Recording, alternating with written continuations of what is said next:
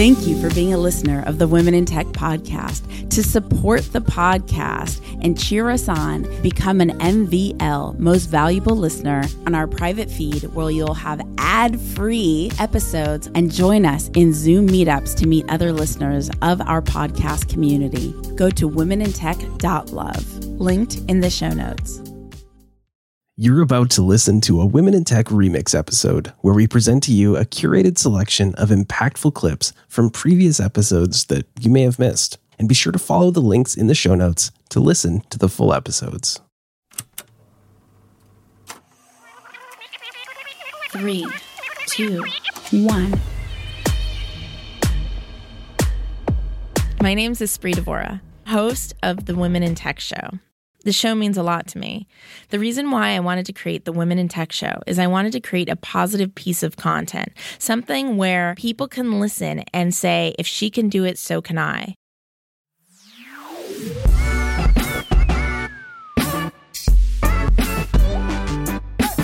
This is Colleen Brady. I have a site, iheartnocode.com, and I'm building yarnlove.co for knitters and crocheters.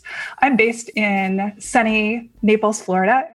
For me, I think they merged together because I had been in tech before. So I've worked for a number of technical startups over the years. Years ago, had done web development and got out of it because I just saw technology. It was just constantly iterating, and I wasn't sure that I was going to keep up, especially as I just thinking about how did I want my life to progress. If you kind of take your eye off the ball in terms of tech for a year, all of a sudden your skills can be obsolete. So I started to move into product development and really enjoyed just that process. Again, going back to something that I said previously about creating something out of nothing that solves a business problem.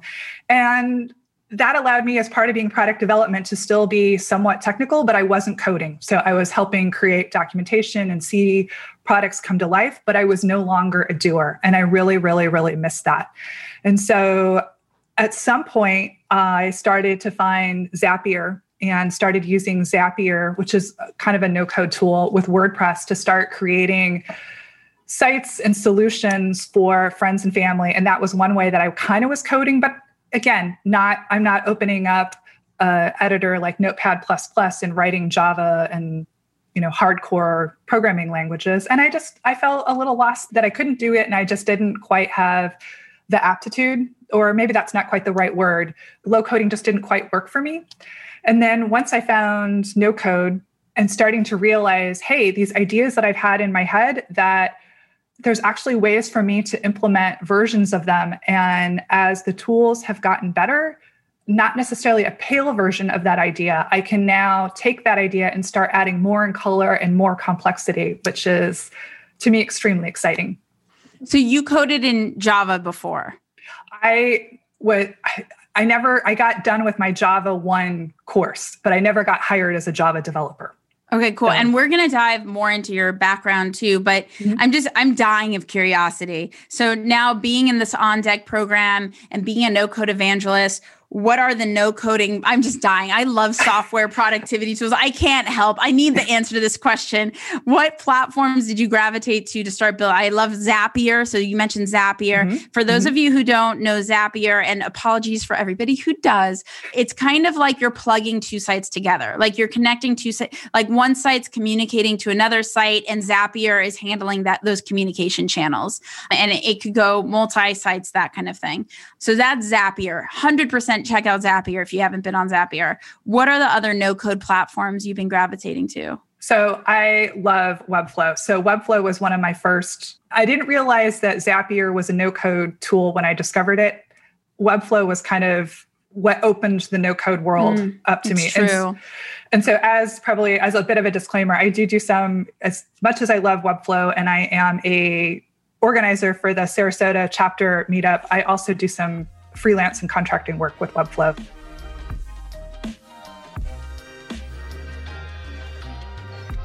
Hi, everyone. My name is Rita Munir. I am the co-founder and chief operating officer of Authenticate, and we're a cybersecurity company replacing keys, passwords, all the annoying security products with a very easy-to-use smartphone app. We're based in Santa Barbara, California.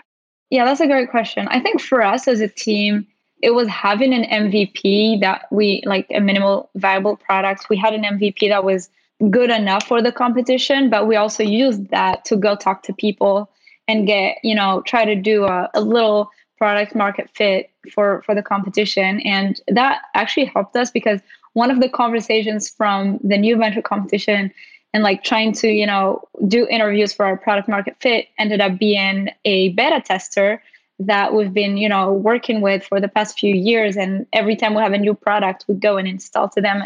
That ended up, and they're ready to become a paying customer very soon. So, that was great. It started just as an interview for a competition that then became a long-term partnership. How many years has it been now that you guys have been live? So the competition was in 2019. We met in like December 2018. So I would say January 2019. But during that time, we were, it was our last year in college. So Chad was finishing up. Chad and Evan graduated a year after me with like their master's and PhD. So I would say July 2020 is our like official birthday, even though we already we were already incorporated and everything by that time. But that's when that's when I had to quit my job to go join my co-founders who graduated to hire people, raise money. So I would say July 2020 is the birthday. And where are you guys today? And where do you dream of being a year from now as a company? Yeah, so today we have some paying customers in town. So we try to handpick our customers and only have people in town. And that's because it's a security product. You definitely don't want to run before you could walk. So we were making sure that we can support our customers and they're trusting us with their security. So we want to make sure we can deliver. So today we have a sales ready product. So we're selling our product. We're confident to sell the product to non-friendly customers. So people we don't really know and just we're in that stage.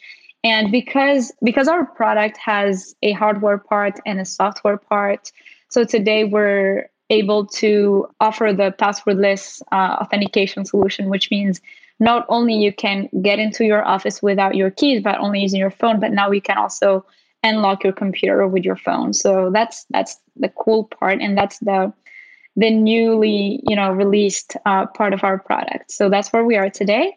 In a year, we would like to see our customers using the full suite of our products. So, get into the office with phone in the pocket, no keys, no smart cards, sit on their desk without typing any passwords, or just phone speaks to computer and unlocks everything, but also use it for their SSH keys management and all that. So having our customers use the full suite of products. And since it is a security company, like what if we lose our phone or our phone gets stolen? How does it work on that side? Yeah, that's a great question. So because we're cloud-based, obviously, once you lose your phone or it gets stolen, you just have to notify your admin and they will just, either suspend the phone or just delete it, remove it completely and give you access with your new phone, which is much more secure than if you lose a smart card. So first of all, one of our clients pointed this out is when their employees leave, when they lose their badges on Friday, they don't realize until Monday, just because no one cares about a smart card. You just use it for work. So if over the weekend you don't have it, no one cares. But if you lose your phone within 2 minutes, you'd already be panicking. So that's the good part of it. Like first, once you lose it, you're automatically like freaking out and you can just tell your admin, they will remove it or suspend it, which is, more secure than traditional solutions.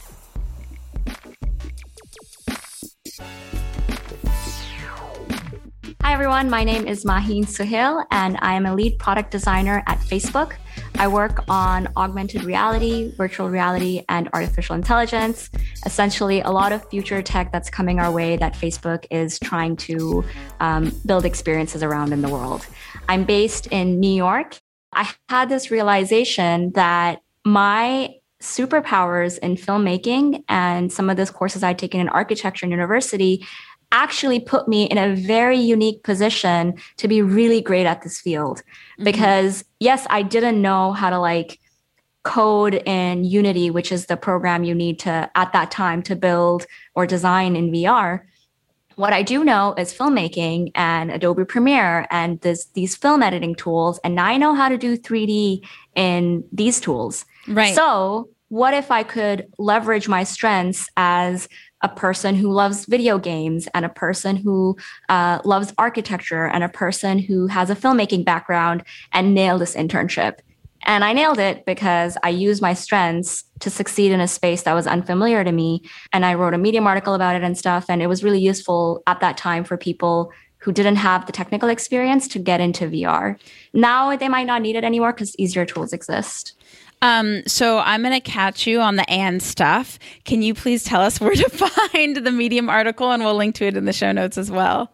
Yeah, I think if you just search Medium Maheen Sohail, it should pop up. I love that. I think all those little moments are moments there where being boastful adds value to everyone else. And so, yeah, I think I'm excited for everybody to be able to understand that your Medium post exists. And Medium, just in case, is a blogging platform, but maybe I'm getting too foundational, but I just want to make sure I'm never leaving anyone out.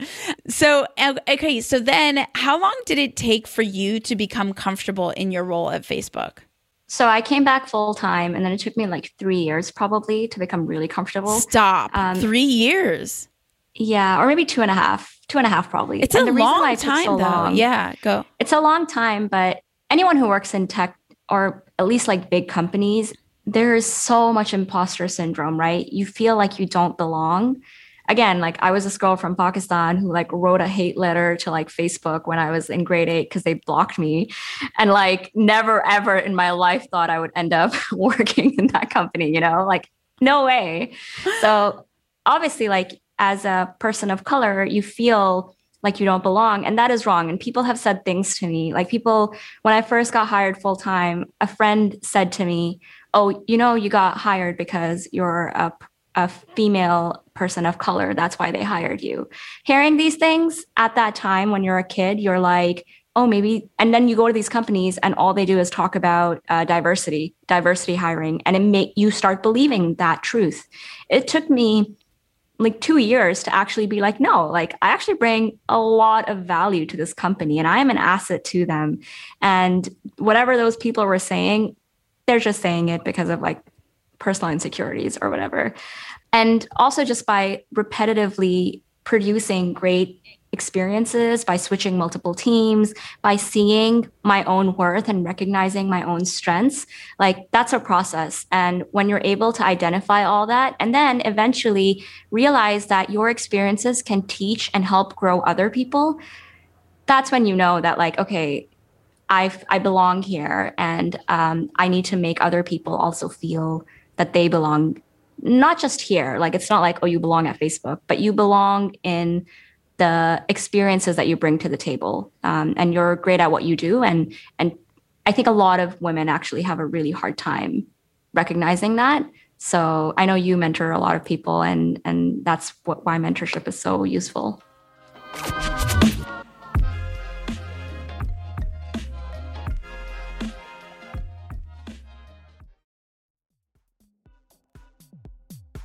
The Women in Tech podcast is hosted and produced by me, Espree Devora, with help from Janice Geronimo. Edited by Corey Jennings. Production and voiceover by Adam Carroll. And music from Jay Huffman Live and Epidemic Sound. The Women in Tech podcast is a wearetech.fm production.